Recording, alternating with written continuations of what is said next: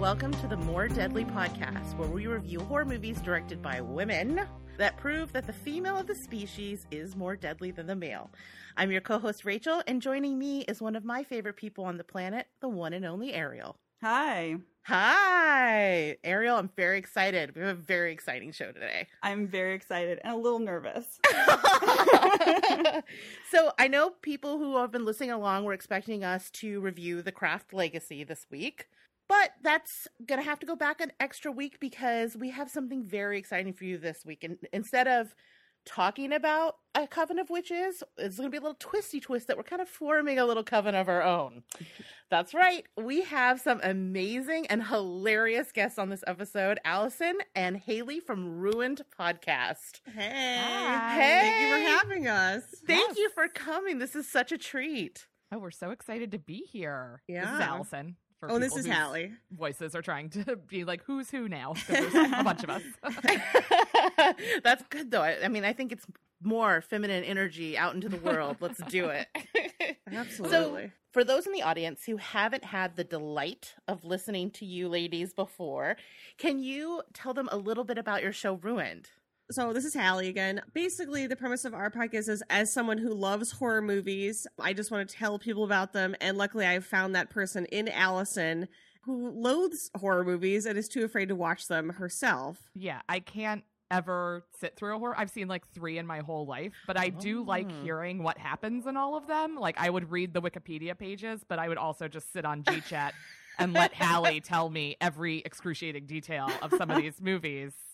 And I guess what was always fun about it is, like, I knew you weren't going to see them, so I'm like, can I just spoil this for you? And then just tell you about what the most exciting parts of it. So we thought, of course, like so many people, why not turn this into a podcast? Yes, everything should be a podcast. Yes.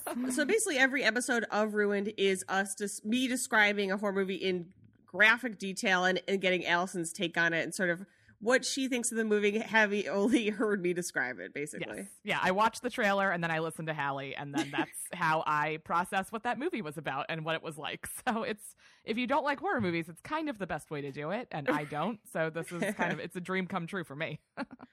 I know for me, one of the reasons I love your show is a lot of the ways that I connect with my girlfriends has been around horror movies, whether that was junior high slumber parties or now as an adult, I basically just recruit all of my girlfriends to do podcasts with me. Mm-hmm. So I just love that you guys have kind of found a way to make that happen for you two. It's I mean, did I strong arm Alison into doing it? Yes. Am I fine with that? Absolutely. Yeah. Did it work out in the end? Of course.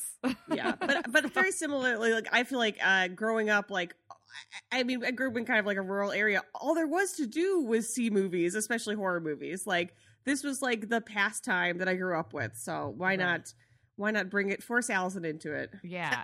It's also just fun for an hour a week to talk about something that's completely outside of our reality for the most part. We have some that kind of like dip into like too real.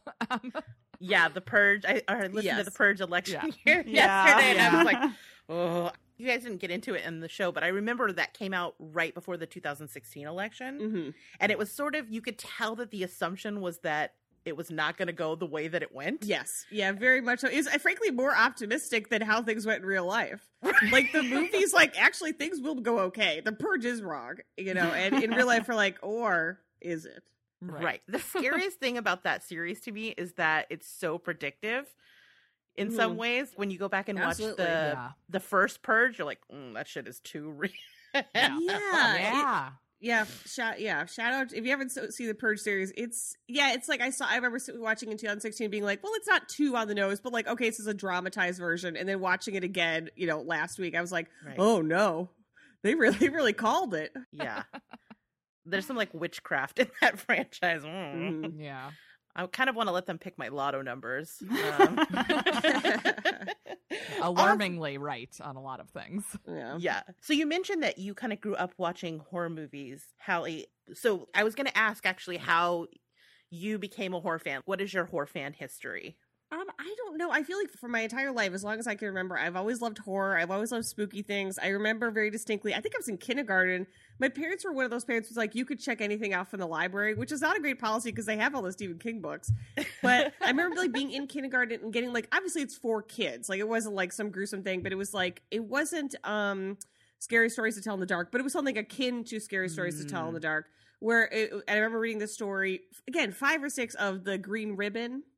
You know, a classic. Again, don't want to spoil it for you, Allison. A woman has a green ribbon, yada, yada, yada. Oh, you know it. Okay.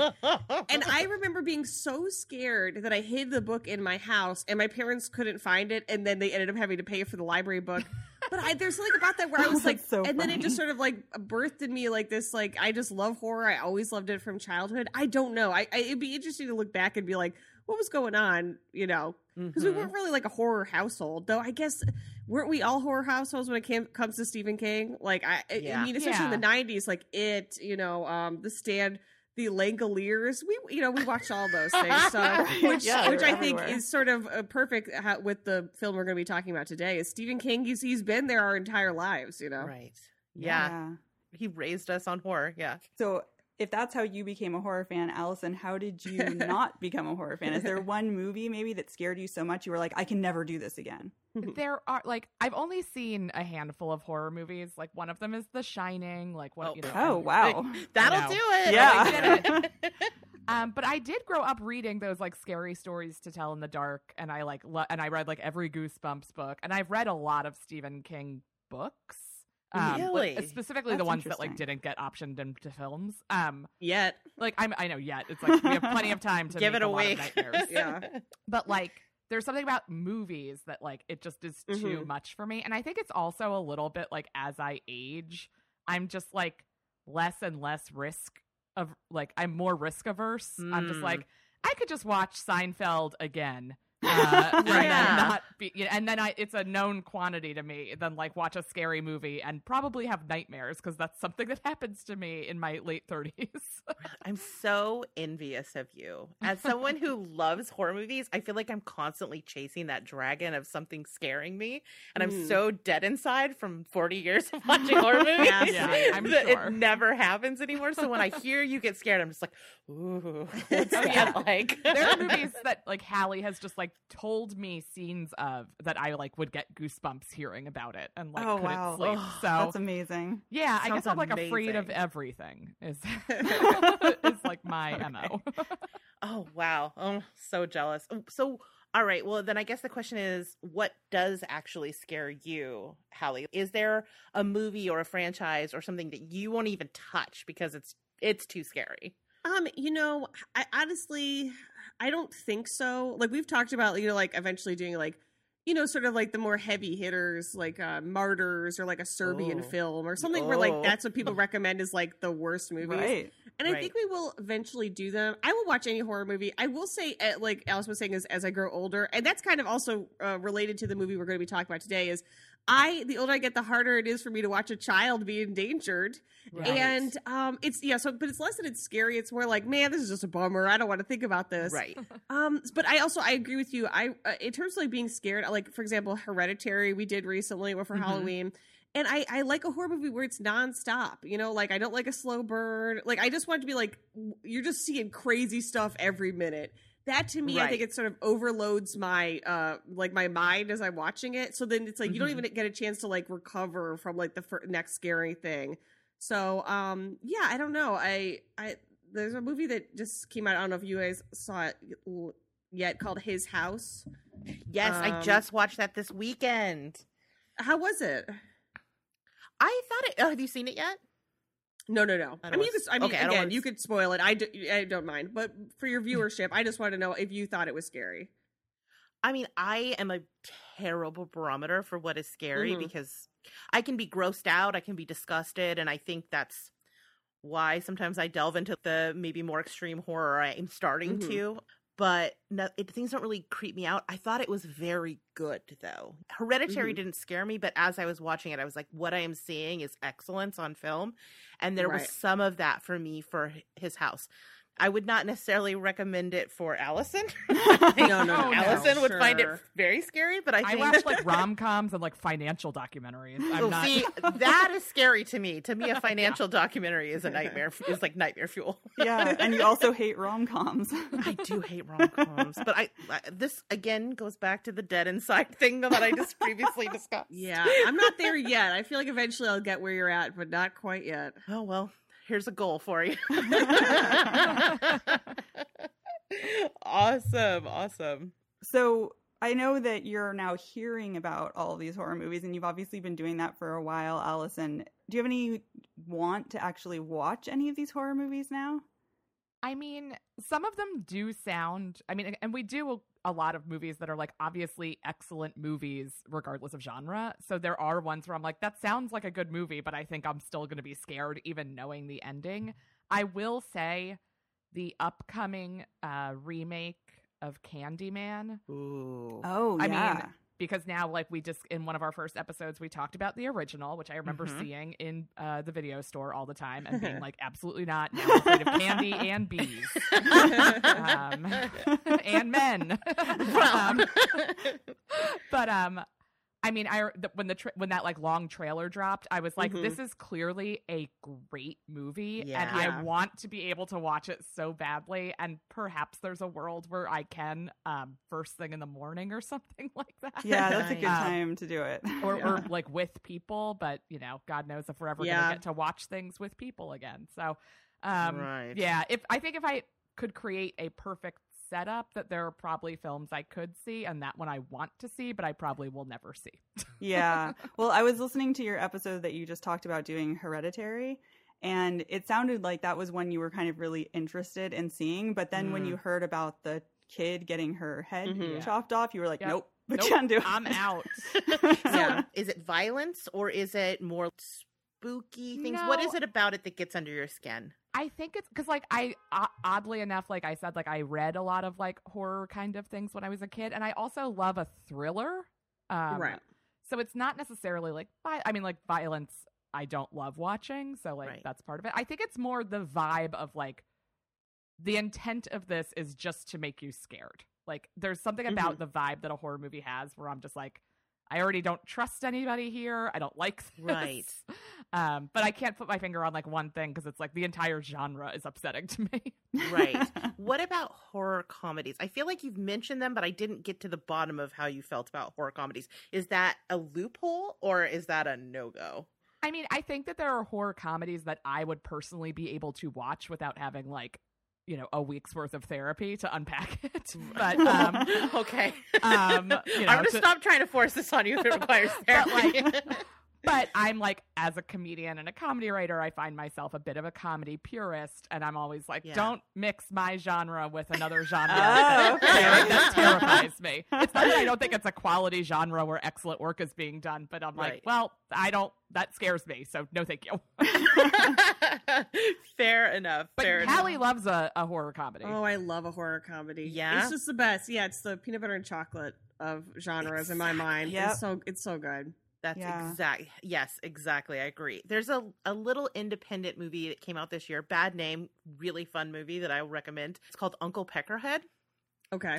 And it's about a punk band that goes on their first tour and they accidentally pick up a demon roadie. Very charming. Oh, that's recommend.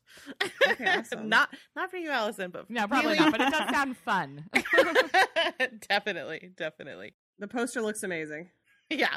Okay, so halfway through the movie, I looked over, my boyfriend had his phone out and he was ordering a t-shirt for the fictional band in the movie. Hell yeah. Okay, I guess you like this movie. Wow. Okay, so our podcast is, as I mentioned off the top, about focusing on female directors in the horror genre. It kind of came out of that Blumhouse article where he was just like, I don't know any women making horror. We were like, what? Yeah. What? Rage activated. And it's always been kind of a passion of ours to focus on women who are making films, particularly horror films. And so just as sort of a fun thought experiment, and this is for both of you, but I think mostly for Halle, is what sort of classic horror film would you like to see remade by a woman director that you think would be better through the lens of a woman director? Well, this is an interesting question because I feel like I'm more and more against remakes in general. Mm-hmm. So, boy, God, I mean, well, they already remade Carrie, and we saw how that went. Kim Pierce. Look, hey, you know what? You try your best, and you know sometimes it doesn't pan out. Yeah. God, now I'm trying to think of like which. Tommy Knockers. Oh, interesting. I would I love like to how see this that. Is all coming from back to Stephen Yeah. King. This is so on theme. Yeah. Why Tommy Knocker specifically? I feel like it hit the female protagonist, at least in the book that I'm remembering. Like, there was a lot about, like, sort of she, like, I don't know what the word, sort of had a premonition about, like, what was going on, like, through her period. Like, she was sort of attuned to it in a certain way. And I remember as a kid finding that, like, that book particularly terrifying. And I don't know. I feel like I'm trying to look who the actual director was. Directed by John Power. Yeah, I don't know. Again, not that every Stephen King book needs to be made into a movie, but if they're going to do it, and they will, then Tommy Knox is one that I would love to see from a female director. Yeah, I think so. Yeah, that's a deep cut. I like it. Yeah. Do you have any thoughts on this one, Allison? It's totally okay if you don't. I mean, yeah, of the horror movies I've seen, all of them should be remade by a woman. Like, I just think that, like, why not? I just think that, like, women are so much filthier and scarier and will write in comedy. They are meaner and darker. And I think that, like, for some reason, the movies that women get to make that are considered mainstream are like light and female, and it's like, oh no, women are gross and awful, and because like I think we're tapped into the worst of the world, right? Way more than men are. True. Like, even just our bodies are like a little bit of a horror film at all times, and like, we're like used to seeing and dealing with blood on a regular basis, and like men aren't. And I think that like giving women more opportunities to make horror movies makes sense to me. Like, they will be better. Oh, I love that. I love that too. You made me think of this. There was a thread on Twitter. It was, times people were too pure for Twitter. And it was some guy who got a bloody nose in the shower and was tweeting about how horrifying it was to see himself covered in blood. Every woman on Twitter was like, pardon me. Yeah. I have input here. Awesome. All right, great.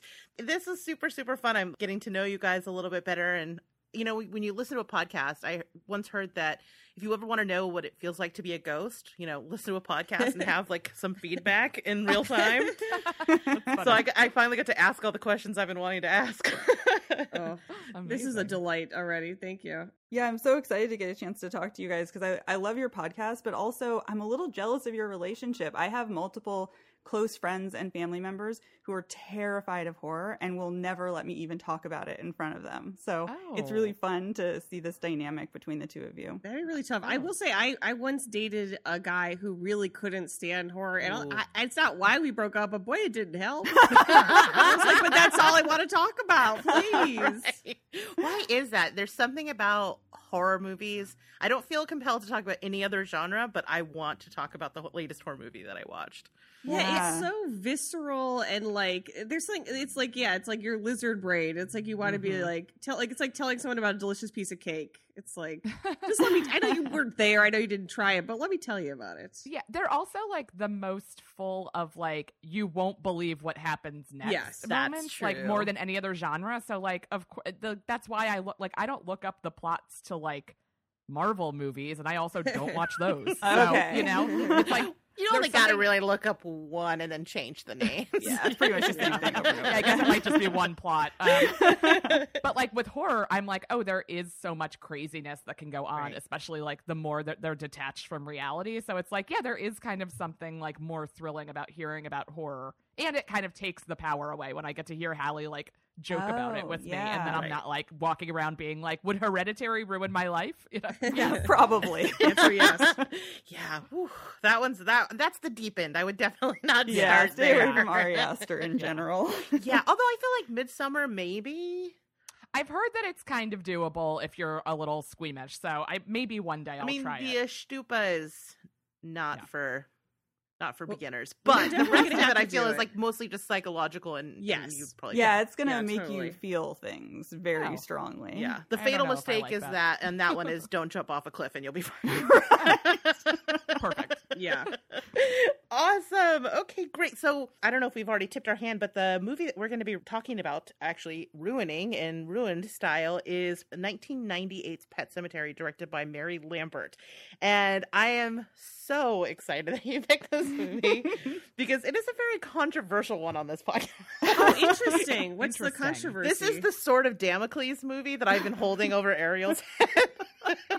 Because It's been a threat for a long time. we have very divergent feelings about this movie, and I've given her a hard time for it for a long time.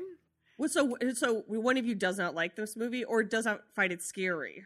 So I had never watched this movie. I don't like things about people's pets dying. So That's fair. I thought that this movie was all about different children's pets dying and coming back. And so I just never watched it. I'd seen like every other Stephen King movie, but not this one.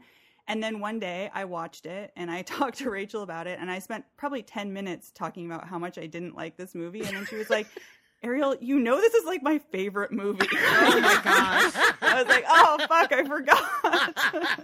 And so, jokingly, I've been giving her a hard time about this forever, and also threatening to make her and to watch it and on this podcast. So, on one hand, it's great because we're finally doing it. On the other, she's probably relieved because I have to behave myself in front of company. But I'm just glad we're getting it done. And I have to say, I love this movie. I loved it before. I watched it again in preparation. Loved it even more. So, I'm not going to... Hey, everyone's allowed to feel how they want to feel. Totally. This is a phenomenal film. Totally. This is a great movie. Yeah. Well, here's the thing. I mean, I did watch it another time, so this is the second time All that right. I've seen it. And I did like it more this time. Oh, Here's yeah. what I'll say. There are still parts of this movie that don't really do it for me. Mm-hmm. Specifically the sister, which we'll get into. I really don't like that. That's fair. But the last 30 minutes of this movie is great. It's Yeah. very fun. It's very entertaining. And I definitely think if I had seen this movie at like 11 years old, it would probably be a favorite of mine too. I think seeing it at, like 37 was the problem. Yeah. Yeah, That was a great this is a point. movie I heard before I saw it, because when I was a little kid, I was scared of horror movies. I liked scary things, but I wouldn't watch horror movies.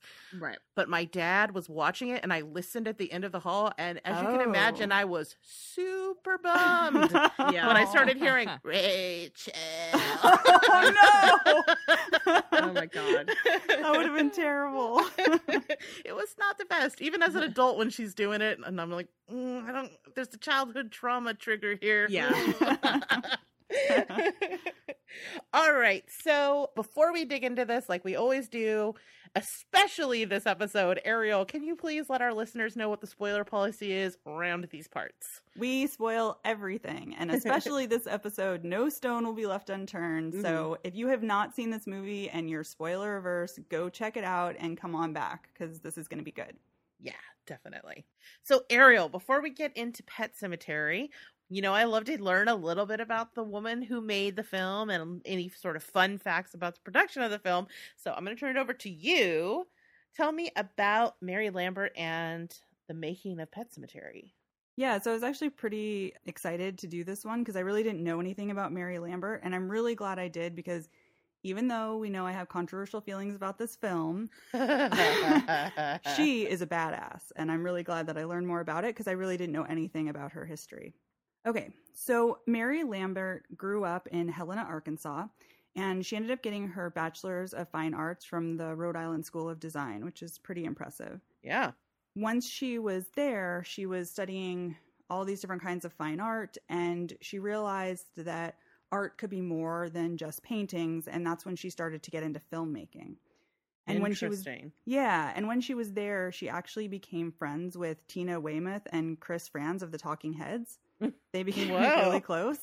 After college, she moved to LA, and she was kind of working on the fringe of movie making, doing some editing and animation, when they asked her to direct a music video for their band Tom Tom Club. And then she was able to parlay that music video into a meeting with Madonna, and they hit it off. Oh, wait. She did some of her videos, didn't she? She did, yes. Oh, this is... Okay, sorry. These are like disparate places in my fandoms coming together right now. Okay. Keep going. So this is when her career really took off. She started directing music videos, and it's actually pretty amazing because She basically directed every big music video from our childhood. She was directing music videos for the Go-Go's, the Eurythmics, Sting, Janet Jackson, Motley Crue, Rod Stewart, and like tons of other people, including Madonna. She actually directed most of Madonna's most iconic music videos. She directed Borderline, Like a Virgin, Liza Bonita, and Like a Prayer. Oh, yeah. The most iconic. Yes, exactly. And the most controversial. I see a pattern here. So, first of all, if you've never seen the Like a Prayer video, you should go and watch it. It's pretty amazing. It's considered to be the second best video of that decade, only under Thriller, which is, pretty impressive. Right. So, Like a Prayer, like you said, was very controversial because of its content. There's a lot of sex. There's a lot of burning Jesus. Crosses. There's a lot of burning crosses. That's pretty. It's about as spicy as you can get. Yeah. So the Catholic Church was not too happy about this. They were they were very outspoken against it. The Pope even called for a boycott of the video. And it was this same year. Cool Pope would never do that. Cool Pope. Oh my God. So the music video came out, and then just a little over a month later came Pet Sematary. So in the same year, she did Like a Prayer and Pet Sematary. Damn, that is an iconic year for Lambert. It really is. And clearly the Catholic Church was not a fan of her. No.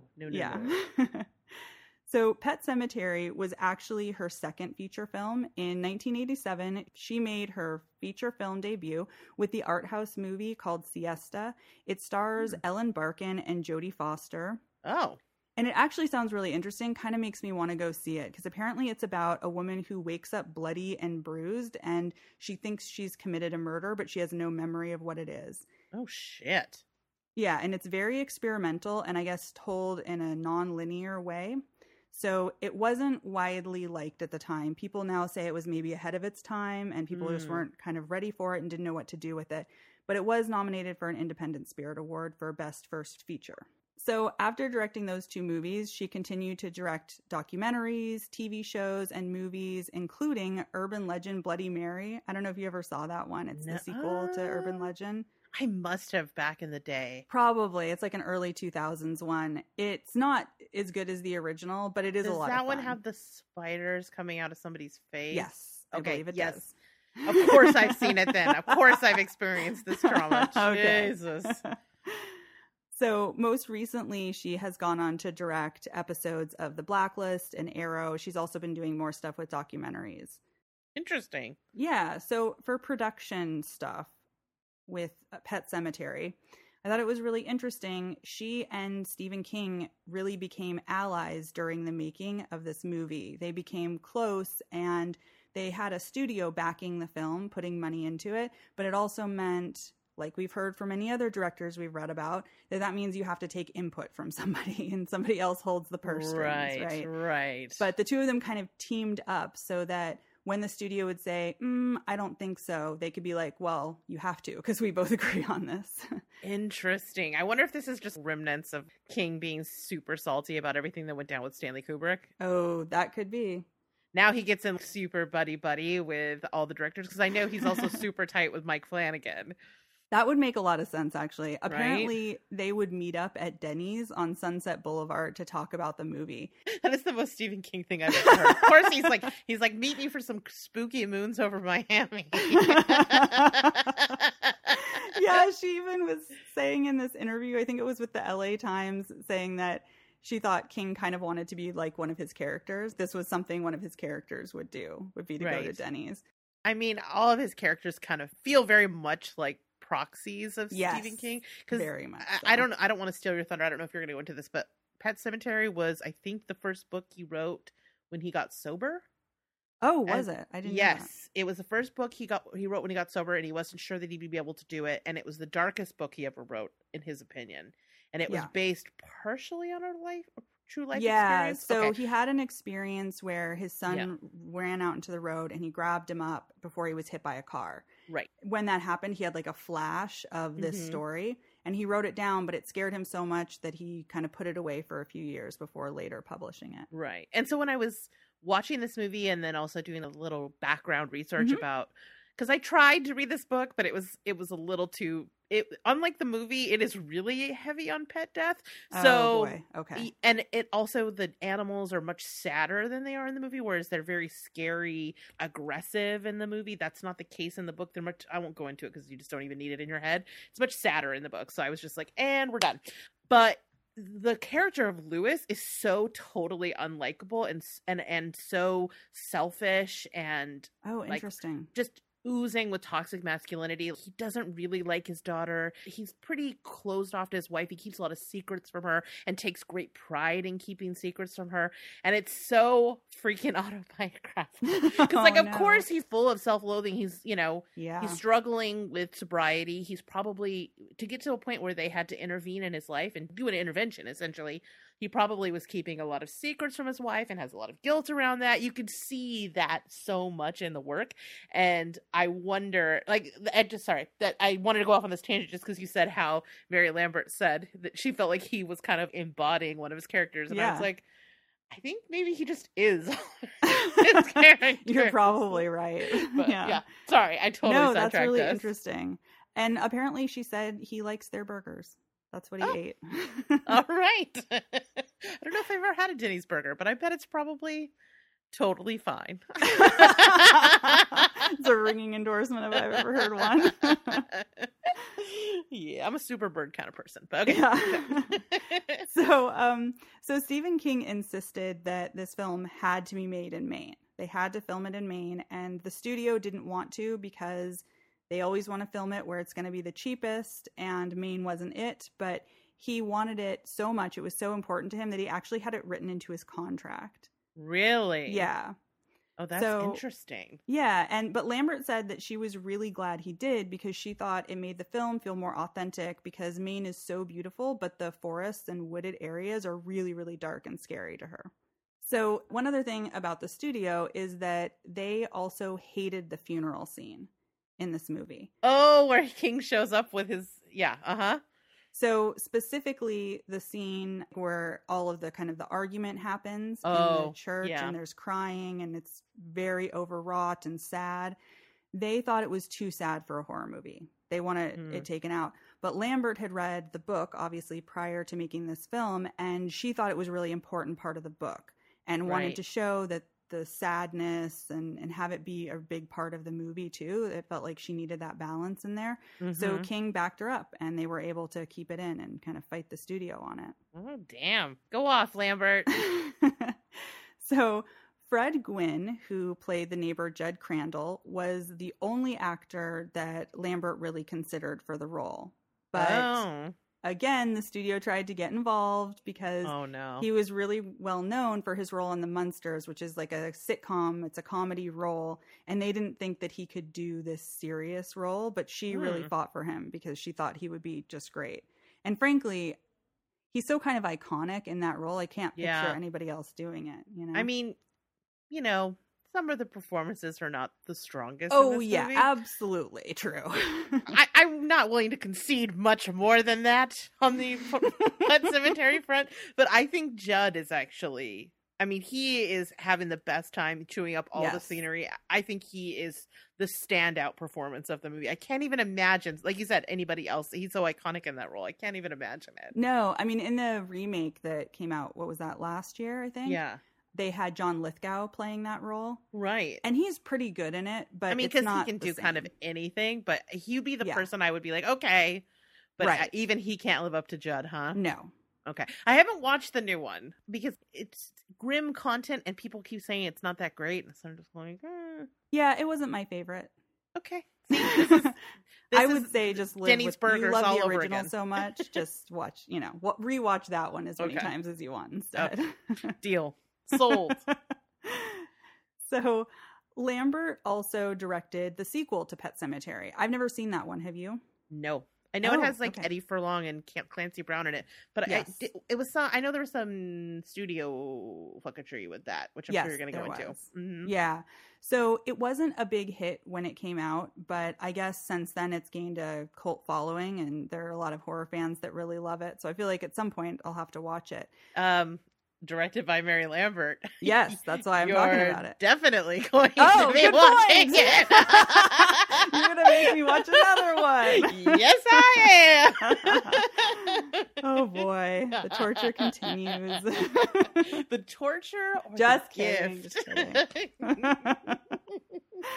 So Mary Lambert directed the sequel, and it didn't go exactly how she wanted. So she's actually really happy with how the movie turned out, and she thinks that people didn't give it enough credit at the time. But she had something completely different planned in the beginning, and the studio basically shot her down. So I'm really sad that she didn't get to make this movie because it actually sounds pretty great. So originally, she wanted to make the sequel about Ellen, the little girl. Oh, yeah. I mean, Yeah. Jesus.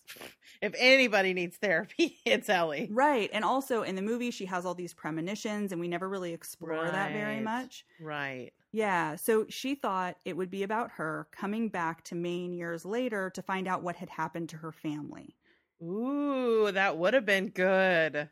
And she would have a new cat in tow, which is Oh, great. no. Maybe not. And what she envisioned was that there would also be a large feral cat community living in the little town that she goes back to in Maine, and that people who live there are trying to get rid of these feral cats, but that Ellen gets involved to kind of help them out.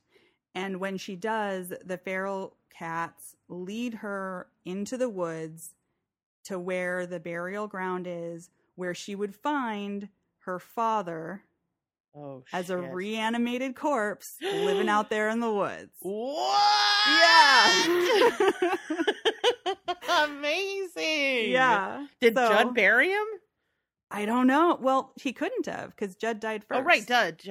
Because how could he have gotten reanimated? I don't know. I mean, I guess maybe we didn't see what happened to him at the end. Maybe she kissed him and the Wendigo went in his mouth or something. Yeah, who knows, man? Who knows? We'll never know. I know, but I'm it gonna have sounds to get like a Lambert cool on the idea. phone, like ringy dingy girl. Tell me what really Yes. happened here. I'm not kidding. I'm gonna try to get her on the podcast so Oh I my can God, ask her what would Rachel, have that would be happened. amazing. You have to do that. Okay, I'm gonna try to pitch her. Yeah, just keep at that, man, until she Yeah. says yes. Right? We have questions. We Yeah. need answers. Plus, she's just had such a cool career. Yeah, she sounds dope. So I want to read you this quote from an interview she did with the LA Times when the newer movie came out last year. Okay. She was talking about how the studio wouldn't let her make this movie about Ellen, and that basically the studio had told her that you can't make a movie with a female protagonist for horror. Like, it's not Oh going to my work. God. You can't do it. Horror of all genres. I know. Are you high? All of the classic horror films have female Right? protagonists. They're going to be shocked when someone gives them a copy of Halloween. Oh my God. I know, that had already come out. Come on.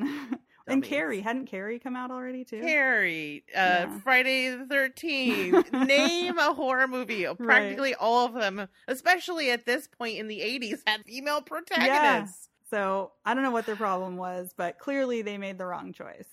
So this is what she said to the LA Times. "We've made a little progress, but not enough. My career is littered with the projects I wanted to do that were about women. Not like quote unquote girl movies, but crazy baby killer psychopath women or women in combat movies. They all got thrown back at me.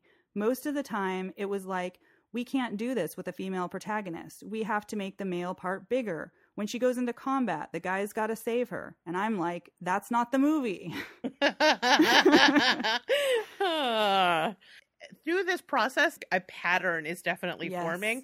I think anecdotally, I knew this was a thing that happened, but now we're hearing out of these women directors' mouths about all the movies. And I'm sure all directors have stories of movies that they Of wanted to course, make and sure. couldn't make, but that there is a certain degree of gendered issue around this, right? Yeah, definitely. It does seem when I like think about something that keeps Antonia coming up. Birch, they didn't Yeah. want her to do things about women, and they didn't want her to do things about people who were like poor.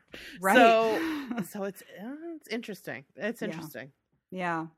So Pet Sematary was a huge success. It opened at #1 at the box office, and it is the highest grossing horror movie directed by a woman of all time. Oh, which wow. is awesome that this movie was such a success, that it did so well. But I also feel like it's a little sad that this movie was made in 1989 and nothing. Like, we haven't had enough horror movies that were studio backed, that have big budgets, where they could create that same kind of So response. right.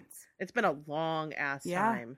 Yeah. Now, is it adjusted for inflation? I think so. Okay, that's good. I mean, it's still not great, but if it wasn't, oh my God, can you imagine? No. So props to her, but it's a little sad. Be interesting to see when we finally, when and if we get to go back to theaters, if Candyman, the new Candyman, beats it. Oh, that would be interesting. That has such, people have like- been really wanting yeah. to see that one. So people might come out in droves for it if we're allowed to go see it. Right? Yeah.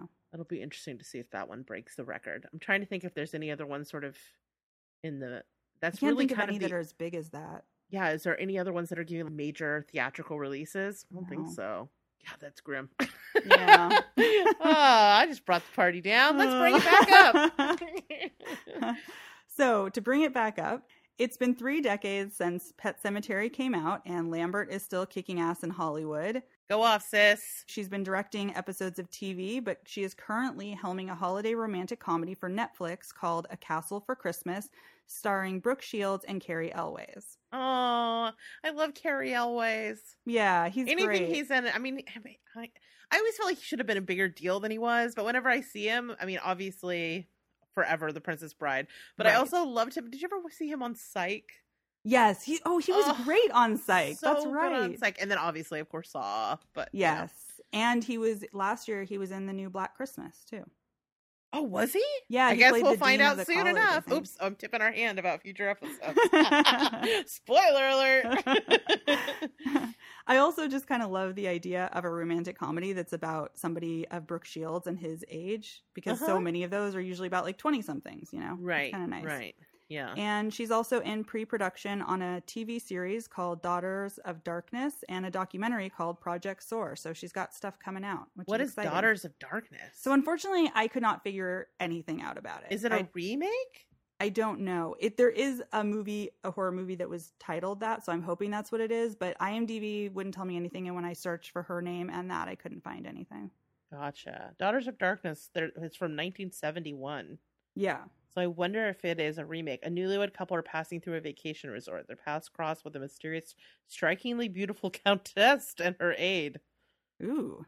Yeah, I hope it's that. I don't know. I know, right? I guess we'll find out. Yeah. So that's what I got for her. Awesome. So I guess at this point, Haley, I'm going to turn it over to you. Let's ruin the shit out of this movie. Yes.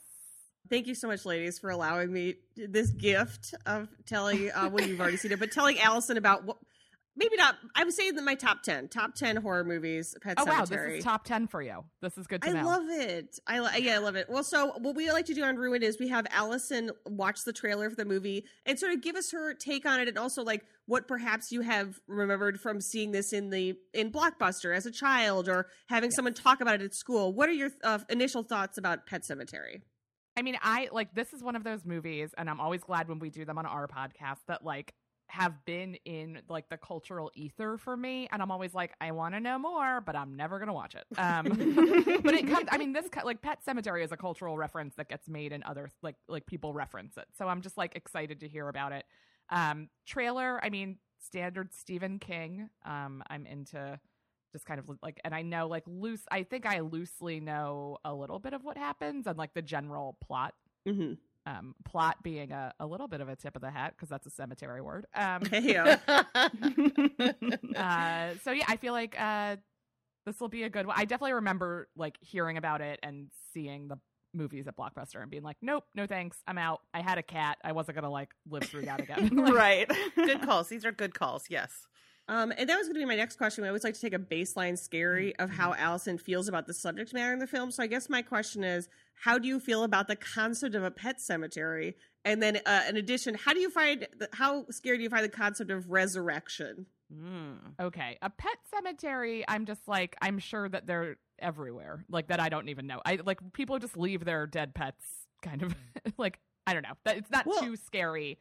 I don't feel like I've like walked by a graveyard where it's just like doggies, you know. So I mean, I feel I guess how would you know unless you went to go check? Like I feel like I've start probably reading seen them. gravestones. Right, which is not really your vibe to begin with.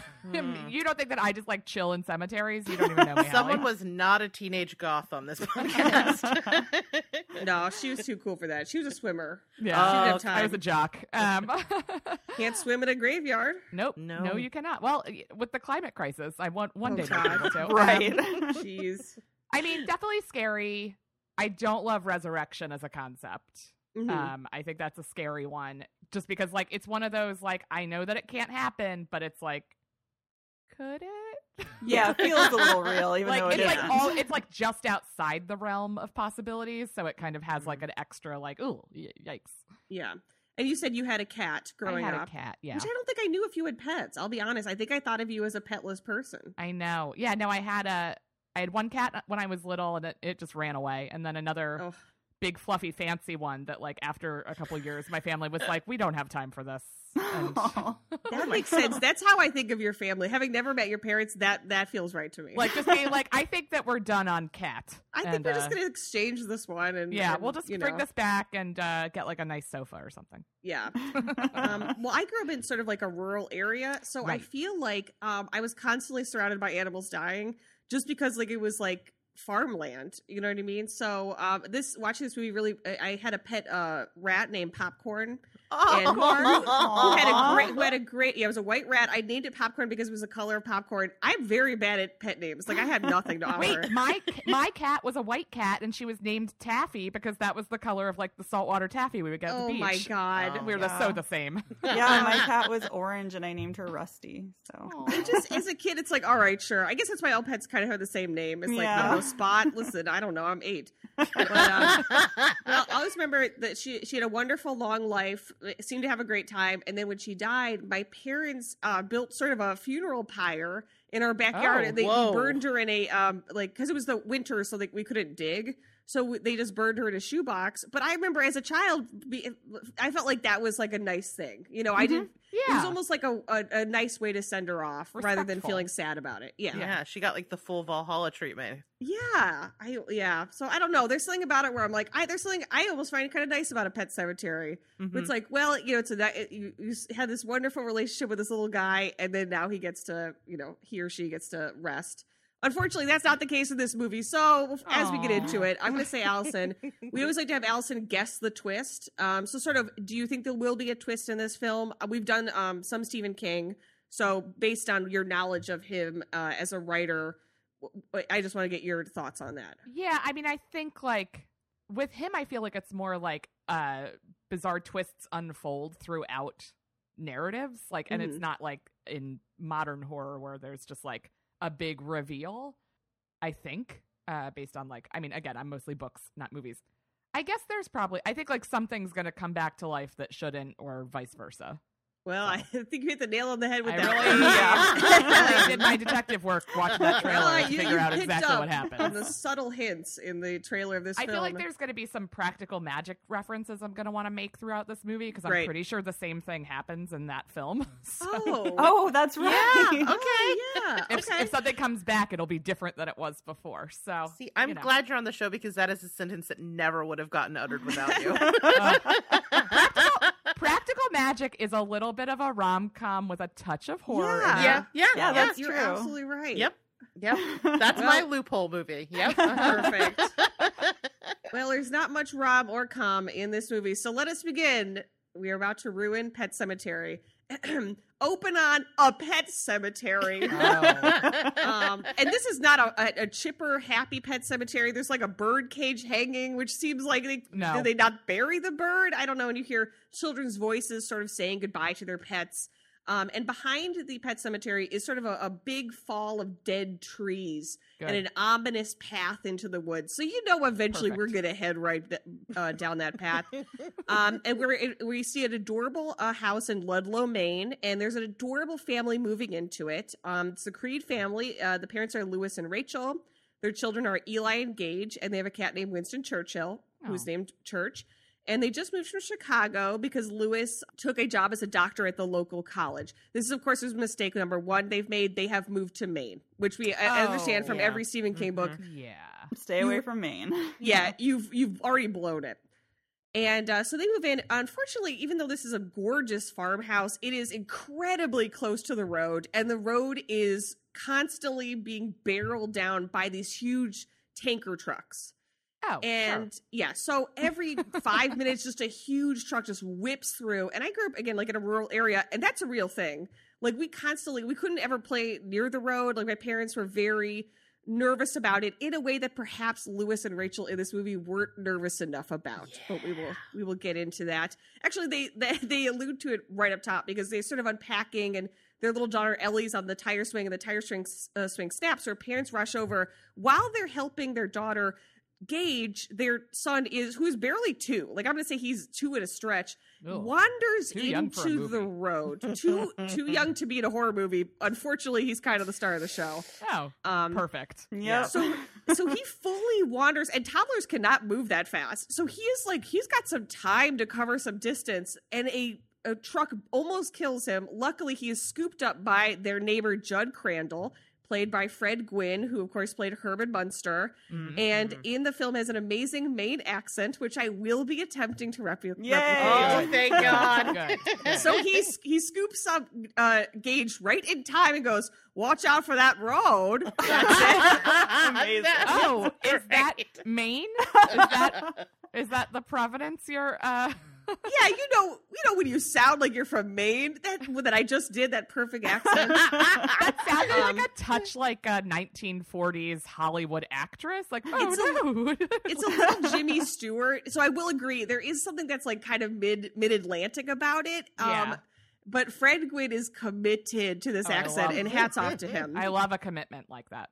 So they settle in, and that night, Lewis goes over to Judd's house, and he's like, "Wow, there's a lot of trucks on this road," as if, in case you didn't get that this is going to be a problem from them. And Judd's like, "Oh, yeah, definitely." And he tells him, there's a path behind your house, and it goes to the pet cemetery, and it's full of pets that were killed on the road. And I noticed you have a cat. I think you should get your cat neutered so he won't wander as much, So Lewis is like, "Okay, that's something to think about." They're moving in, and they have a housekeeper who's helping them. Her name is Missy. She has terrible stomach pains, but she's sort of like, "Oh, that's just my lot in life. I don't have a husband. I'm supposed to suffer." And even though Lewis is a doctor and he's like offering to help examine her, she's like, "No, I'm sure it'll be fine." Like these sort of like hardy Maine, like people who are like not connected to modern reality or medicine. It's like, "I'll just suffer. It's fine." So the next day, their neighbor Judd takes them down the path to the pet cemetery. And Rachel and Ariel, I have a question for you, having seen the film. Why does he do that? I don't know. I mean, I could give you book reasons, but I don't want to be that person. So No, my take is that like once you go, you're forever drawn to it. Right. Like you want to continue to feed it almost. That's my take, but I only got that after watching it the second time, because the first time I was like, why is anybody doing this? Why are you going there? Yeah, essentially you pretty much nailed it. So they go in a little bit deeper about how the Wendigo kind of, once you've done it, it will make you do it again. It'll make you it's sort of viral Wendigoing. You will feel compelled, even though you don't want to do it, to show somebody else if you've done it before. Oh, Right. okay. That's how it perpetuates itself. And let's introduce the idea of the Wendigo. And so the thing about the Wendigo, which is a Native American, sort of a demonic entity, like a, sort of a Sasquatch or, a monster, sort of in the book and in the screenplay, but essentially a lot of what was in the screenplay was cut out. So you only have a couple moments where there's something alluded to, like there's some force or entity in the woods. Basically, the idea is like, sort of creates this fear about like death and resurrection, and it sort of sees that there is something that exists in the woods that is permitting the events of the movie to happen. And the people who have lived there are sort of like, that's just how the woods are. Like, we just know this. And to your point, I think a lot of Stephen King stories, and what's fun about them is sort of like, unfortunately, once you have a piece of information, you can't not tell people. Right. And that is true. Yeah. Like, if I knew that what Judd knows, there's no way I would be telling people and showing people. Like, it would every day I'd be like, "Oh my God," like I'd have to tell them. So it's like, it is his fault that they are then introduced into this concept of what's going to happen, but he's only human, and as a human, he's already fucked up. We would have just done it because we can't help ourselves. Right. Yeah. So Judd introduces them to the pet cemetery, but he's sort of like, oh, actually, Pet Sematary is like, it's a really positive place, and like you get to mourn and you get to the dead speak to us, but like in a good way. And this sort of is shocking to the daughter Ellie, who like is like, oh my God, death, because she's supposed to be like 6 or 7, so it's an age appropriate, like, oh my God, like, wait a minute. This is a Pet Sematary. Church is going to die. Is Church going to die? Oh, why? good. And she has this great line where she's like, let God get his own cat. Don't let him take mine. Yeah, that would have been me as a kid. And that's also when we find out in this conversation that Lewis is sort of like trying to give her like, yeah, like we don't know what happens after you die, but there's a lot of different ideas about it. And Rachel cannot talk about death and is really just sort of shuts down. The idea of it is so horrifying to her. She makes Lewis promise Ellie, Church is going to be fine. They decide he's going to get neutered. So it's like he's going to have surgery. He's going to be fine. Don't tell her about death, essentially.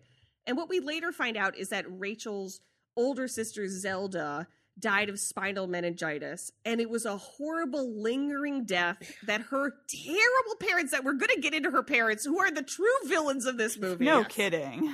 Like, they essentially left her to take care of her sister, who was also, like, they say at some point clinically insane. So she has a lot of trauma. Okay, That great. watching it, you're like, girl, you got to talk to a therapist about this. You know what I mean? I feel like that's so many of these movies too. Where I'm Yes. just like, therapy would have like undone the entire concept of this plot because Right. like this person would have been like able to communicate and like process trauma and not Right, yeah. bring everybody along for like a deadly ride because of it. Mhm. Yeah. The very next day, Lewis starts his job at the college, which I guess is like a teaching hospital because they have a teaching college because they have a full hospital. And so as soon as he gets there, a student is hit by a car. The student's name is Victor Pascal, and he is brought in with a massive head wound. So day one of the job, Lewis essentially has to watch a undergraduate student die. Oh, And he's trying to treat him, but he's dead. And as he dies, Pascal says to him, "The soil of a man's heart is stonier, Lewis." And Lewis says, "How did you know my name?" And the guy dies. And Also, let me that's tell a you, that bizarre should have thing tipped for him up. that's a bizarre thing for a 20-year-old to say. Yeah. So that very night, Lewis wakes up out of a dead sleep, and Pascal, this student, is standing over him and leads him out to the pet cemetery. And obviously Lewis is like, this is a dream. This is a dream. I'm just seeing you because I watched you die. Like, why is this happening? And Pascal says, no, you're really here. I'm trying to help you because you tried to help me. I did die, but you tried to help me in my moments. So whatever you do, do not go to the place where the dead walk. The ground beyond the pet cemetery is sour. And then Pascal flies away into the air. Is it funny when that happens? Because the description is funny. I mean, it's not unfunny. A little bit. Yeah, a little bit. Yeah. Much like a lot of Stephen King, like it's a little funny and also a little bit like, oh shit, that's not good. Yeah, Right. yeah. You can fly. A lethal combination. So the next morning, Lewis wakes up and he's like, oh, it was just a dream. And he goes to get out of bed and his feet are covered in mud. You know. So it's And like let- he did go. Yes. And so this is something for us. We already know we're midway through the first act. If a zombie ghost boy tells you not to go past the pet cemetery, you don't go past the pet cemetery. Yes, listen to Zombie Ghost Boys. Yeah. So then it's a couple months later, we see it's Thanksgiving time, and Rachel is taking the kids to Chicago to see her parents. And apparently Lewis is not going because her parents hate Lewis. We don't find out why. And also, like, Lewis is like a great father, a wonderful husband, has a good job, not for nothing, is a babe. Like, we don't know why they hate him, but I guess we're just supposed to think, like, her parents are just awful people because of how we find out, like, they essentially left her terminally ill older sister in her care as an 8-year-old. Oh. And some other Reasonable stuff that parenting. happens later on. So he's going to stay at the house, and he's like, don't worry, I'll watch after church. So they leave. Immediately, he gets a call from Judd. Judd's like, your cat 100% just got hit by a truck like we talked about. So he goes out, and he's like, oh, God, okay, well, I guess I'll leave him. I'll bury him like tomorrow, whatever. And Judd goes, well, maybe there's a better way. And he picks up a shovel and he leads Lewis off into the woods past the pet cemetery. Now, Alison, I'm going to ask you at this point, like I ask in every Ruined episode, Alison, what would you do if you were in the film at this I would point? not go with him. Like, that's Mhm. not something I wouldn't bring my dead cat, like, on a nature walk, like into past where it belongs. Like, just leave it in the cemetery. Leave it on the side of the street. I mean, just don't go with that. Like, don't go back out to where, like, you've seen the ghost of someone you watched die in front of you 24 hours earlier. Like, it just don't never follow a monster. Yes, Yeah. That's a great piece of advice for people. Never... And there is something where basically, like, I think it's like Ellie will be so upset, and as a result, he has to do anything to keep his daughter from being upset, which is also tied into Rachel's, like, trauma about death. I feel we like don't know, like, why he's leading him this way. No, not yet. Okay. But I will say, like, if he had been, guess, but you know, if their family was more able to deal with death, like, my parents would have been like, yeah, just throw it in the garage, you'll deal with it later. Yeah. You know what I mean? Like, a normal person would be like, yes, I will go on some sort of mysterious journey into the woods with my dead cat in a bag. No, absolutely not. No. Yeah. So they take a mysterious trip into the forest with a cat in a bag. And we sort of hear like a scream and like a rumble as they're walking through. And that's sort of in the original screenplay was the Wendigo. And Judd says, oh, it's only just a loon. But we sort of know it's not, it's something else, you know. So they finally get to the top of this mountain and there's like a circular burial ground and like of stones. And Judd explains that it was a burial ground made by the Micmac Indians. So it's literally sacred Indian burial ground. Great. And they're going to bury the cat in it. And Lewis says, why are we doing this? And Judd says, I have my reasons. And then they just go ahead with it. And he says, no more questions. He's like, you have to bury her. Each buries his own. And so he doesn't. It's like, don't follow the direction. Like, I personally wouldn't be following the directions of people who, like, speak in weird, like, vaguely poetic language, where it's like, each buries his own. Like, people don't talk like that, even in the 80s. Like, there's no reason to do what that person says. They're not fully with it. Yeah, and if they were, like, if Lewis was asking, like, so what are we literally talking about? Like, so I'm going to bury this cat, and it takes hours because the soil is really stony, and he's digging and digging. So at some point you'd think, hey, I'm sorry, I keep meaning to ask, what are we doing? Why are we doing this? He doesn't. So he buries Church, and they head back to the house, and of course Rachel's been calling him, you know, to be like, hey, it's Thanksgiving, talk to your children, you know. And so he goes to pick up the phone, and Judd tells him, you know, don't tell your wife what we did. Don't tell the kids. It's our secret thing. And he says, great. Women are supposed to be good at keeping secrets, but any woman will tell you that a man's hot is Estonia. So he has just said to Lewis, the exact thing that Pascal, the student, said right before he died. A bad sign. Yeah. I don't need dead people and alive people telling me the same things. Like, that's not, I don't trust either of those. So the next day, Lewis is raking or whatever, and Church shows back up. And boy, is he pissed.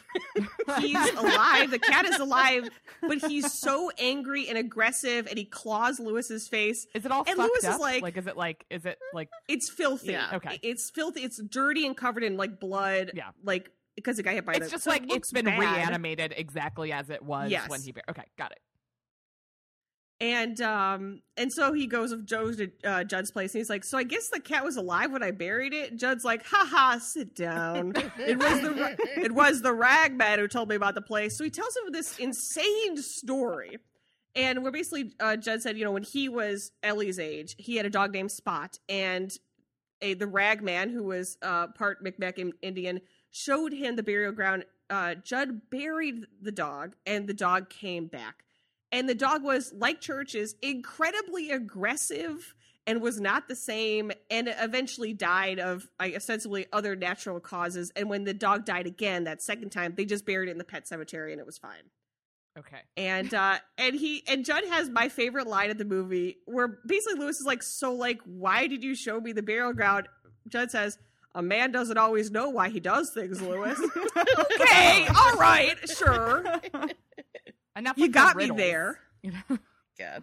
Yeah. I mean, I'm from the East or West Coast, so I don't know. Is that how things go down on the other coast? Am I just like out of touch? Is everyone like a poetic salt of the earth, salty seaman over there? I wish. Only. Right. I do feel like if anything, like, yeah, like modern history does tell us a man doesn't know why he does things. That feels right. Like, he is right, but it's also like, well, so you're giving me no information about this whatsoever? Which also means that you as an audience have no information. Yes. Exactly. And so Lewis asked the question everyone would ask, which is, have they ever buried a person up there? And Judd does like a spit take. He's like, oh, no. Well, whoever would. Jesus Christ on his throne, no. And whoever would. Also, that's like such a fair question because that's like, of course, where every human being's mind would go. Absolutely. Like, 100%. So Lewis the next day goes to pick up his family at the airport. He could go onto the tarmac, which, you know, it's pre 9/11. So he's literally like, he basically is directing the plane in, you know. And Ellie, his daughter, because like, oh, you know, is Church alive? Because I had a dream. Again, she's 6. I had a dream he got hit by a car and then you and Mr. Crandall next door buried him in the pet cemetery. And Lewis is like, oh, no, that's just crazy. I didn't do that. Does it not strike you odd, Lewis, that your daughter had a prescient dream about the thing you literally did? He's not responding correctly to any of these things. Yeah. So as if that's not disturbing enough, we cut to Missy, their housekeeper, writing a suicide note and going into her basement and hanging herself. oh. And her suicide note says, I'm sure I have cancer. I cannot face the pain. Sorry. So, and we had seen her sort of decline Lewis's offer at an examination. And it's like, Missy, girl. At least get like, checked out. Yeah, do yourself a solid. Go to the doctor. Yeah. I don't know. I never read the book, but the first time I saw it and the second time I saw it too, I did not understand why this part was even in the movie.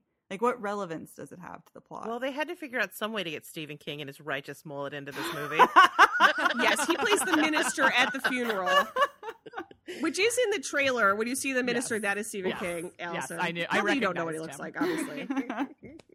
So, you know, and obviously this funeral inspires Ellie to ask more questions about death. And this is where we sort of find out Rachel is like so distressed about talking about death. And so her sister Zelda was like died. It was horrible. And they sort of kept her as their quote dirty secret in the back bedroom at her parents' house. And it seems like her parents just sort of left her to fend for herself and take care of her terminally ill sister. And, you know, her sister's like skeletal and coughing up this soup that Rachel's feeding her.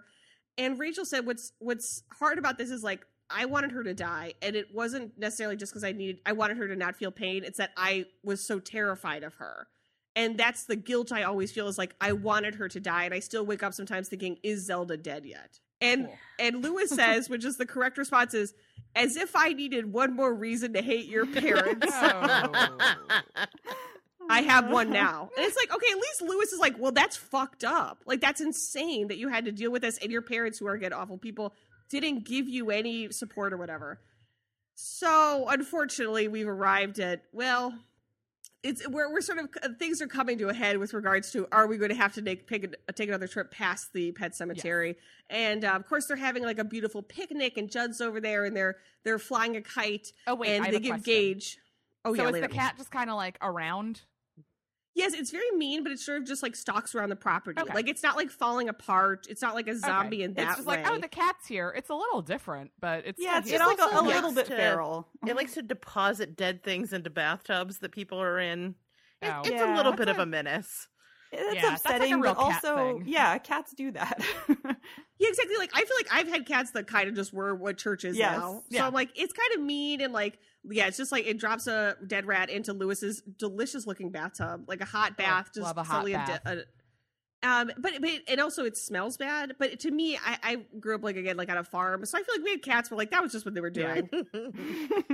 So they're having this gorgeous picnic, and they give Gage like the end of a kite. And Gage, who again is 2 years old, and my boyfriend Dave Schilling, boyfriend of the pod, he has a toddler son. So there are certain moments in this movie where I'm like, I just don't think that they would let a toddler get that close to the road. You know what I mean? Like he's covering a lot of ground in a way that a toddler just can't do. Yeah. Unfortunately, they sort of get distracted, and Gage has the kite string and he drops it and he sort of follows it into the road. Meanwhile, you see a trucker listening to the Ramones, having a great day, driving his oil tanker, zooming towards the house. You see him like start his day 12 hours earlier, thinking it's like, great, I'm going to have a great day as a trucker. Unfortunately, they notice right in time, Lewis tries to rescue him, but it's too late. The truck just absolutely slams into Gage. And actually, the truck has a pretty far distance, and I guess he put on the brakes, but not in time. Right. So Gage has died. Okay. Which you kind of, not that you knew was going to happen, but you knew somebody was going to have to die. And that night, Lewis, who is wearing the same shirt he was wearing during the day, which is covered in blood, I think he would probably change at a certain point. Yeah. He's sort of looking at Gage's baby photos. Rachel's had to be sedated, so she's upstairs. And Judd comes over and says, hey, I know you're probably thinking about things, but don't think about that thing you're thinking about. We already know what he's thinking. Of course. It's like, again, first thought. It's like, you told me about this. But before that, we have to go to see the funeral where Rachel's father, the worst person in the world, comes up and it was like, this is your fault this happened. I hope you rot in hell. Oh, Where God. were you? And he punches Lewis, and Lewis starts punching him back, and he knocks Rachel's dad into his son's coffin, which falls over. Oh. It's awful. That's upsetting. That's more Yeah. upsetting than I think anything else that could happen. In a It's Yeah, an you see his upsetting little scene. tiny arm in the casket. And Yeah. what And it's a little baby Haley has not casket. mentioned is that he is like ovary exploding cute. Oh my God, he's so The cute. cutest Yes. child on the planet. You're like, shit, I don't even like kids, and I want to throw myself in front of that truck and save him. I know. Aw. Yeah, he's a little blonde moppet, Oh, yeah. and he knows he can't. I mean, he speaks a lot more later in the film, but he knows churches' names. He's just the sweetest little guy, and unfortunately, has died. And at a certain point, one of Lewis's friends pulls Lewis out, and he's like, "What are you doing? It's your son's funeral." And I was like, if somebody accosts me and punches me at my son's funeral, I hope you enjoyed having teeth, bitch. If I was him, I would beat the hell out of Rachel's dad. You. Yeah, that's the You're correct You're response. leaving this church in a stretcher. Like, I'm sorry. I'd be like, I will fight everyone here. Like at that point, like, absolutely not. So of course now they're back home, and it's like, you already know. Like, Lewis is like, okay, I'm not gonna not do that thing. You know what I mean? Right. And Judd comes over. He's like, don't do it. I know that I told you about it. And also, I did lie to you when you asked me if anyone had been put in the burial grounds. And you're like, of course you Right. lied, you Yeah, liar. That guy's like not the most trustworthy person that I've come across. And so he then tells a story that was right after World War II. A local boy, Timmy Baderman, was killed on his way home from the war. And so his father, Bill, put him in the burial ground. And he came back, and he's a goddamn zombie.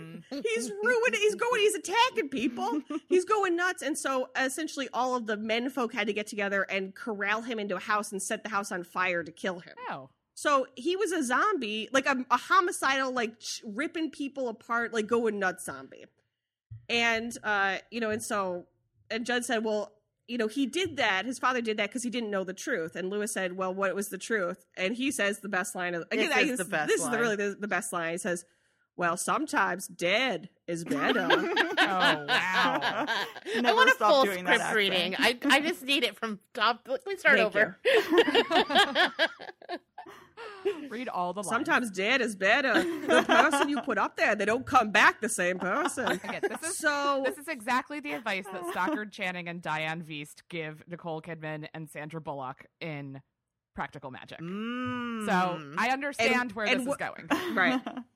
Yes, and in Practical Magic, what did they do, Allison? They still tried to bring him back. Of course. They were did. trying to avoid a murder absolutely. charge, so Right, it's a whole different kind of story. But yes, okay, so like obviously he's gonna Yeah. do this.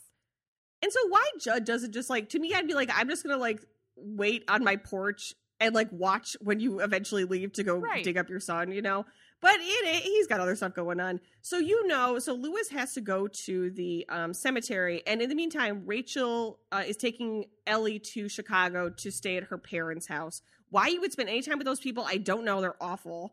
But I will say Rachel's dad does apologize for assaulting Lewis during his son's funeral. So I guess that's good. So He's a real they're on class good act. terms Fucking again. asshole. They're nice and even.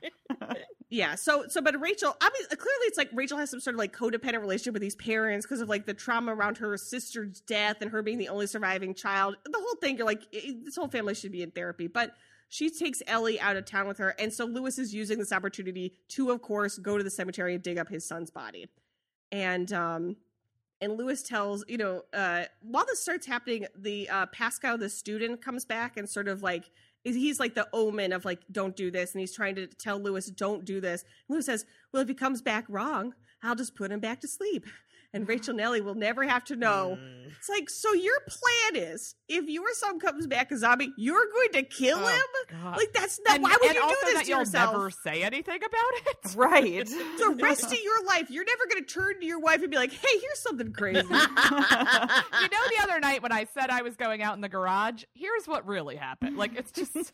Yeah. So that night, Ellie and Rachel are in Chicago, and Ellie keeps having dreams. Like, Pascal is visiting Ellie in her dreams to try to warn her this is happening. And finally, Pascal's able to get into Rachel's subconscious because Ellie tells her, I had this dream with this person named Pascal. And Ellie's like, Pascal, wasn't that Lewis's student? And she doesn't exactly know what it is, but she's like, I have to go home. Something is wrong. In a very Stephen King way, where it's like, she's just picking up whether it's a ghost or what's going on. So she's now going to fly back to stop this from happening. But unfortunately, Lewis has a head start, but that means he has to dig up his son's body from the regular human cemetery. So I'm going to stop and say, okay, at this point in the Every Ruined episode, I asked Allison, who do you think is going to survive this film? Oh, I'm man. curious about this. My prediction, being the one who has not seen this, is the son will come back and then Lewis will have to kill him. Mm-hmm. So I think the son will die. Gage will die. I think Rachel and the other daughter will be fine. I think Judd... no. I think Lewis dies and Judd survives. Okay. All right, great. Oh, and before Rachel leaves her parents' house, she sort of has a vision of her sister Zelda, and she's like, I'm coming for you, Rachel, and this time I'm going to get you. Gage and I will get you for letting us die. And you see all of these like sort of Victorian creepy portraits of children in her parents' house, which is like a whole other thing. It's like, oh, this is your house? Gross. Like that alone is the therapy that you would need. Like you need and then she wakes up. Yeah, and Rachel wakes up at the start and you realize that she's already on the plane. So she was having this terrible dream, and we see Pascal sitting like in the row behind her, like sort of like watching her and helping her along her way. Cool. Which is very nice of him, not really being involved with this in any way. But we're cutting back and forth between her racing home and Lewis digging up Gage's body. And eventually he digs him up, and it's already nighttime, and he's carrying Gage's, and you have to see his little sad body, which that part was terrible. I don't like that. It's not great. Yeah, it's sad. Yeah, I mean, it's artfully done in terms of like what it looks like, but like again, like as the older I get, I'm like, I don't want to see his little dead body. But he's taking Gage up to the burial ground, and he finally gets there. And meanwhile, like Pascal's helping Rachel, like he literally holds the door to the gateway of her connecting flight so she could get in. And then she gets to like the car rental place, like in Bangor or wherever she's driving from. And he has to like suggest to the budget rental clerk, like, actually, you just got a car in. Like, he's doing his best, like considering he's a ghost, to try to get her there in time. Unfortunately, Lewis goes ahead and buries Lewis in the burial ground, and it's like, please come back to us. And he comes home, and you do the thing whenever you bury your child in a burial ground and you know he's going to come back, you conk out for 8 hours of sleep. Oh yeah, he is out like a light. Yeah. Finally relax. Exactly. There's nothing more relaxing than that moment when you finally realize your kid's going to come back as a well zombie. done. What's his plan for when he does come back? Like, is he just going to like bring him back to the house and be like, you won't believe it, our kid is back? That's a great question. I think we're supposed to think, and this is sort of like, especially by the end of it, like he's so delirious with grief, like he doesn't have a plan. There's no plan, and he knows that his son is going to come back as not himself, as we've established, but it doesn't matter. Like he's just so yes, he so desperately wants him back that he's willing to take that. So meanwhile, Judd, everyone's very sleepy in town, I guess, because Judd was waiting on the porch, and then Judd wakes up. And it's like, you were napping knowing that he was going to go do this? But he wakes up in time to see little muddy toddler footprints leading into his house. And we hear Gage. He's gained a lot of words in the afterlife, I guess. He's much more verbal. Oh, good. And we hear him giggling and running around. And because he's literally a toddler, they have to do a lot of like disembodied voices and like the sounds of scampering. Like you can't see the toddler for too long because he can't do that. Yeah, much, he's not like a real actor. It's like having a dog or a cat. Exactly. Yeah, like if this you can't give it direction and be like, do you understand? Like, we're making a movie. Exactly. Do you know what movies are? Right. Do you know what's happening right now? It's like, no, of course not. We also see that Gage has gotten a scalpel out of his father's medicine bag. So he does have a scalpel. He has a weapon. And Judd's kind of looking around. He realizes what's happening. So he's like, Gage, are you in here, Gage? And Gage takes the scalpel and he slits Judd's Achilles tendon. And then slits his mouth and then latches onto his neck like a vampire. And I actually thought it was kind of cute because he's such a cute little butt. Yeah. Like, they're trying to, he's like snarling, like clearly like his mom's off camera, like, okay, make a little face, like he's snarling, but he's very cute. Anywho, but he dispatches Judd. Like, Judd's full on dead. Wow, I figured that Judd would have had to survive because he would have to, like, continue the... No, that baby just rips his throat out. Yeah. I guess, I guess we're to think because it's Stephen King, it's like he made the mistake or like he made the moral failure of like passing on the story. So he has to be punished, I guess, in the idea, in the narrative, is that he kind of caused this, which he even says is like, it's my fault. It's like, yeah, bitch, of course it's your fault. But now you sort of... So meanwhile, again, Lewis he's in dreamland. He is like blissfully asleep for all of this. Rachel gets home. She ends up having to get she gets in a car crash. She has to hitchhike with a trucker and he drops her off.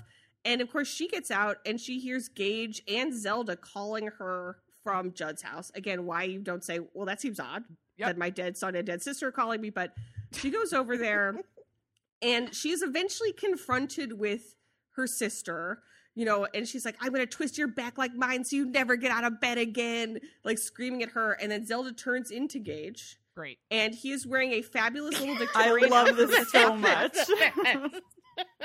And obviously he's supposed to be dressed like one of the portraits in her parents' house, but that is not something that I ever paid attention to. So I'm like, what the hell is this kid wearing? It's like a little blue velvet suit, a top hat, and a cane. Is he Mr. Peanut? Like, yes. He is. He is such a little peanut, so that makes sense. But I remember watching it for the first time being like, is that what they buried him in? Like, what the God? Like, they gave him a top hat, but like, how would you even fit that in a coffin? But so he says, I brought you something, Mommy. And it's done tastefully off screen, but you do know that he murders her. And in the morning, so hours later, Lewis wakes up and he's like, oh, right, my zombie son. Oh, my God. And he runs through the house looking for Gage, and it's the phone rings. He picks it up. It's Rachel's dad. He's like, hey, I just want to make sure that Rachel got back because she was flying back right now. And Lewis says, yes, she's fine. Knowing, of course, she ain't fine. Yeah. Not fine. And then he gets a second phone call, and it's from Gage. And Gage says, last night I played with Judd and Mommy. Now will you come play with me? And so Judd's like, Lewis is like, okay, great. So I am going to have to put my son down because now he's killing people. Right. So he goes over there with, actually. Yeah, the two other people I know are being attacked. So I guess he just has in his house, like I assume every college doctor has, is some sort of like euthanizing liquid. Oh. Like he just has it in his bag where it's like, oh yeah, so he just fills a syringe and he puts down Church and the cat, and then he goes in with a second syringe. I'm like, boy, it seems like something you would not have that in a house with children, like just a liquid that kills people instantly. You know what I mean? Not more than one dose. Yeah. No, absolutely. Yeah, like why would you have it? I guess you don't have to put it in the fridge. So anywho, he goes over there and he's searching through Judd's house, and we hear Gage like yelling, like, play with me, like running around. And he looks up and he sees the attic ladder has snapped, and he looks up just in time to see Rachel's body fall through the attic door, I guess, drop out of the attic, and she is dead, hanging from a noose, which then begs a lot of questions, like, how did Gage do that? Yeah, did he become super strong when he came back to Wendigo life? Powers. Yeah, so he has Wendigo powers, and then he leaps down out of the attic and just starts stabbing his dad with a scalpel, which, again, they have to shoot. I think it's not tastefully, but, like, artfully done, because, like, if you were just to show it in a wide, it's just a baby stabbing someone. Like, you'd be able to, like, throw him across the room if you had to. We're getting into, like, not Evil Dead, Dead Alive territory here. Right. Yeah. Which is we talked about on the podcast, like anytime like the villain is a child, it's like, okay, but realistically, like you could just kick its ass. Like if you had and he take a child. Yeah, and he does toss the kid across the hallway too. Yes, eventually he does, after injecting him with the, again, instant euthanasia liquid he had in his bag. How did I never notice how weird that was? I'm just like, that seems suspiciously handy, but maybe he got it he stole it from his job. I guess he's not planning to go back for that job, which is good. And so finally, like his son dies. We see him like collapse. He's a great little baby actor. He collapses. Aww. And then Lewis douses the house in gasoline and sets it alight. And you see Gage's corpse catch on fire, which I did not need to see. I thought that was sad. You can just trust that we'll assume that that's what happened. Like, yeah, it is sad because especially after he injects him with that, Gage kind of turns back into regular Gage and not zombie Gage, and is like, Dad, and touching his cheek, and he's just so cute. Yeah, he's the cutest little guy, and you're like, okay. So, but then you're like, okay, he set the house on fire. Judd and Rachel are already dead, and now Gage is actually dead. Okay. Yeah. And so it's in a fire. So you think, okay, well, if nothing else, at least Lewis did the right thing. And now he has to accept these deaths. Well, you'd be wrong, Alison, because you see him carrying Rachel's body out of the house. And Pascal, the ghost, says to him, do not do it, dude. No. Don't do it. And Lewis, who I think we're supposed to think has gone totally mad at this point, is like, no, it's because Gage, I waited too long. He was dead too long. But Rachel, she just died. I'll put her in and then she'll be fine. Obviously not. And then that night, it ends with, Lewis is playing solitaire in the kitchen, and we see Rachel's disgusting, filthy corpse stagger in. Oh, no.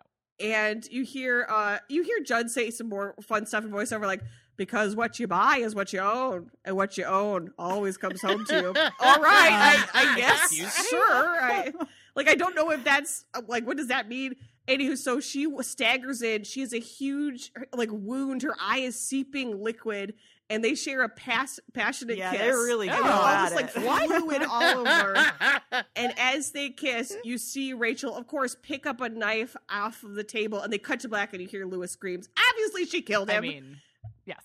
And that is the end of Pet Sematary. Wow. So I'd like to get into, Alison, what are some fatal mistakes that you think, one or two, if they come to mind? What possibly could have been a fatal mistake one of our characters made? I mean, I would definitely, we'll start with Maine. Don't move to Maine.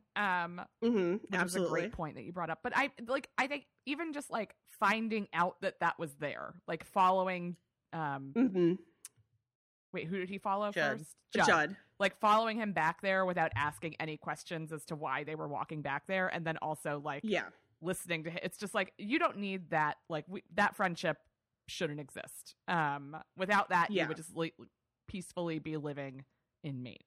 And then of course, I think starting with the cat, like putting burying the huge cat, mistake. and then burying the son. I guess mine is, and then the wife. Yeah. Right. Yeah. Just a series of mistakes. It's nonstop. If it weren't scary, it would be hijinks. Yeah. Also, if they had just built a fence, it probably would have solved a lot of the problems. Just build a damn fence. Baby leashes. Baby leash. Yes. That is the fatal mistake. Indoor cat and a baby leash. No problems. Yes. Yeah. Even like a ditch. Right. Yeah. Anything. Can we get Slow it a down? Slow him down. Engage with your city council and try and get that street to be, has a lower speed limit and more stoplights. Absolutely. That would have been a huge step forward. And my thing was, I think going to therapy with your wife to deal with your trauma. Definitely. Because I think if any of them had been willing to accept death, perhaps this series of events would not have begun. Yes, I absolutely agree. Mm-hmm. Therapy is always the answer, and I think we've come back to that before.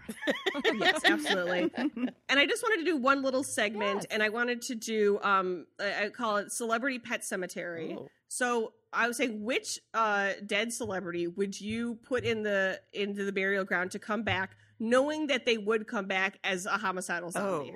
Oh. At first, I thought you were going to ask what celebrity pet I would want. If you have a celebrity pet in mind, Tinkerbell, that's perfect. Paris Hilton's dog. Oh my god! That definitely died many times before we saw right. I think she was just replacing that dog, or she was cemeterying that dog. We don't know. My celebrities are either going to be Paul Lynde or Don Knotts, like someone who's sort of it's against type. And I know she's not dead, but when eventually she is dead, I would put Jane Lynch in there, I think she'd be a very funny, fun zombie. Oh yeah, I like that. I think Prince could make some great music. Funny. I was just thinking that. Yeah. Oh wow. Yeah. Great minds. I think bring Prince and David Bowie from that. Remember when we thought that was the worst year of our lives? Oh my god. Yeah. 2015. If only we could go back. Oh my god. Yeah, I think like let's get some musical greats back because maybe it's like an edgier sound while they're murderous. They're a turn of rock. Yeah. Right. I would bring back a Grumpy Cat. I feel because I mean you wouldn't tell the difference, and we can start marketing that like the return of Grumpy Cat. That's poor Grumpy Cat. Cash money. She seemed so gentle. She did. So I would say Grumpy Cat. Celebrity. Yeah, I got one. I would say maybe Vincent Price. I love that man, and he's so over the top. Absolutely. I would love to see what he would do dead. Absolutely. That's very fun. I would love to see what he would do dead. Yeah, well, and then we always have a spooky scale. yeah. So, ladies, I'd like to have all of you weigh in. This, of course, the spooky scale is how spooky you personally found it. Not was it a great film? I love this film. Or, you know, sort of, it's not weighing in on the film itself. It's more actually watching it, how scared were you. Okay. And I weigh in, having obviously never seen it. So. Okay. Yes, and this is on a scale of 1 to 10 screams. Yes, it's extremely scientific. I will give this a 6. I think of other movies we've talked about, this definitely this is a trope that I've seen in non-horror.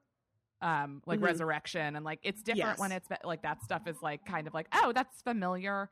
I don't love the kid stuff, but it's not I don't think it's as, I think there's a lot of plottiness to it and a little less of the intense horror. Yeah. So I'm gonna say a 6. Yeah. I'm gonna say a 4. I really love this movie, but I do not find it scary as such.